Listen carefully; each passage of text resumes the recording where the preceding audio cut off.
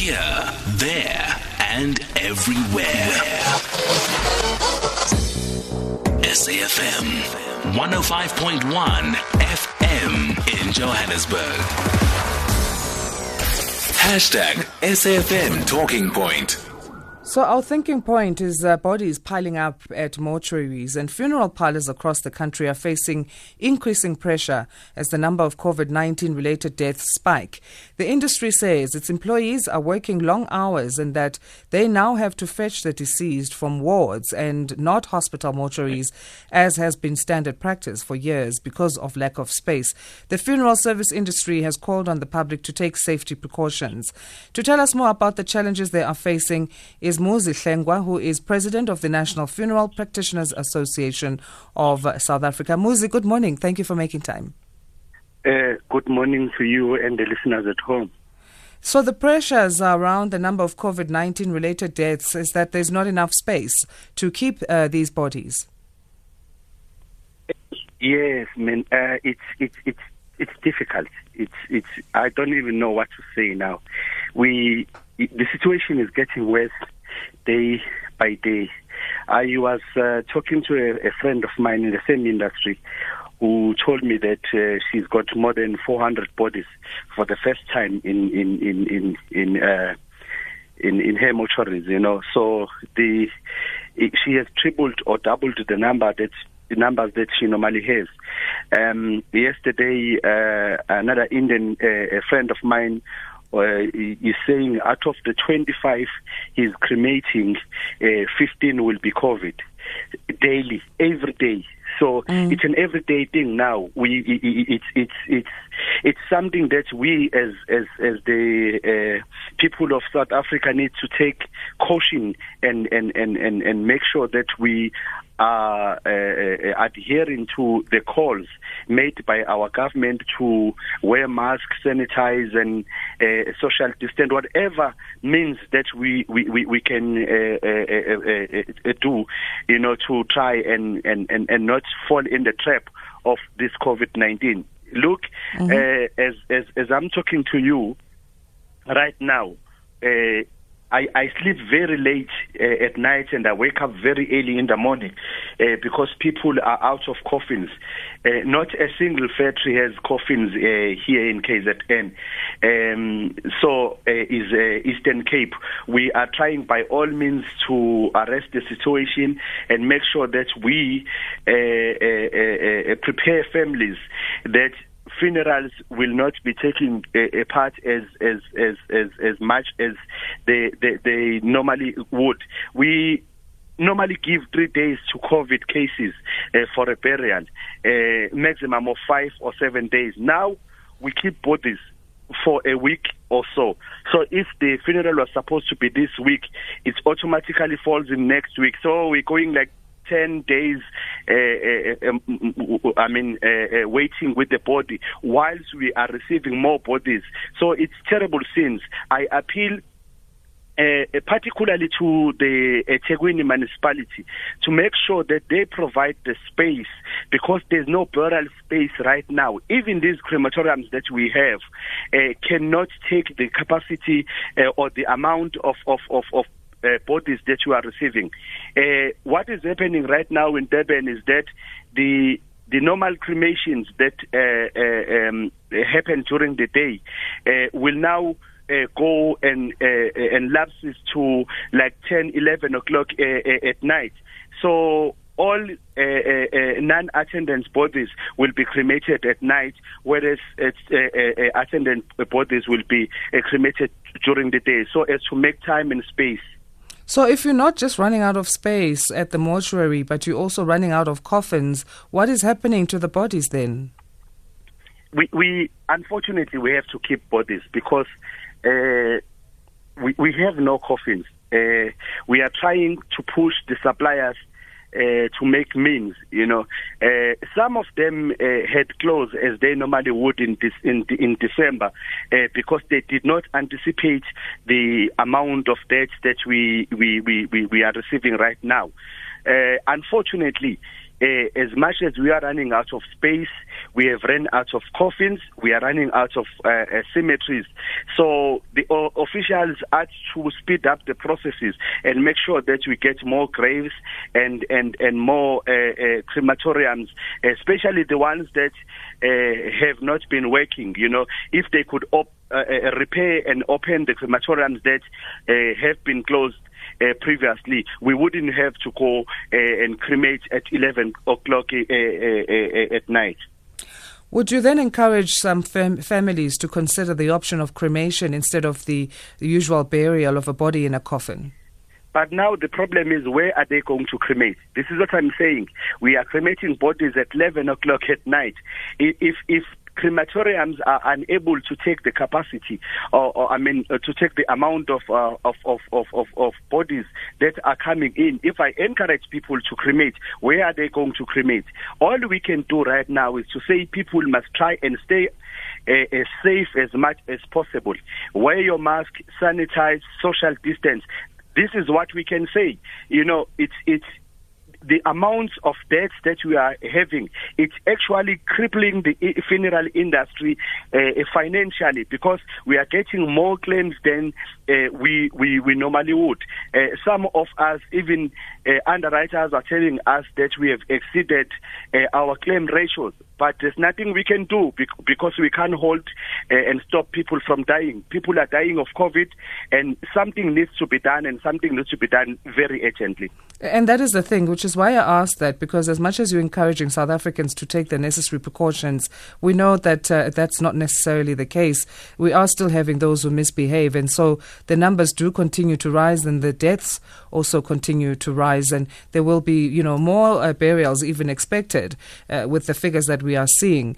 What does this mean then for the employees if the workload is this high? Are they feeling safe?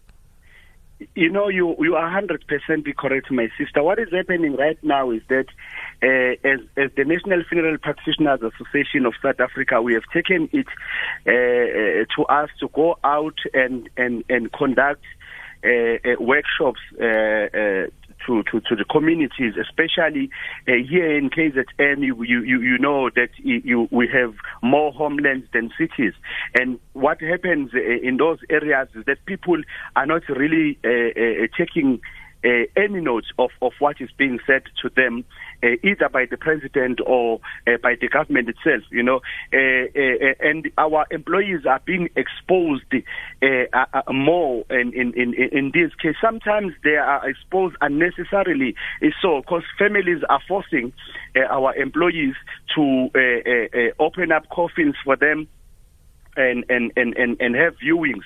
Some of them are still taking bodies outside of the coffin and say they are conducting their own rituals. My appeal, my plea is that this is not a good time for us to be able to observe our rituals or any form of religious or cultural ritual.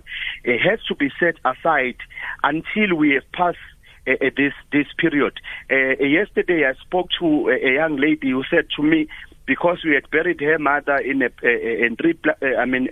body bags, she is now suffocating. She came back to her in a dream, and she now has to go and buy a goat.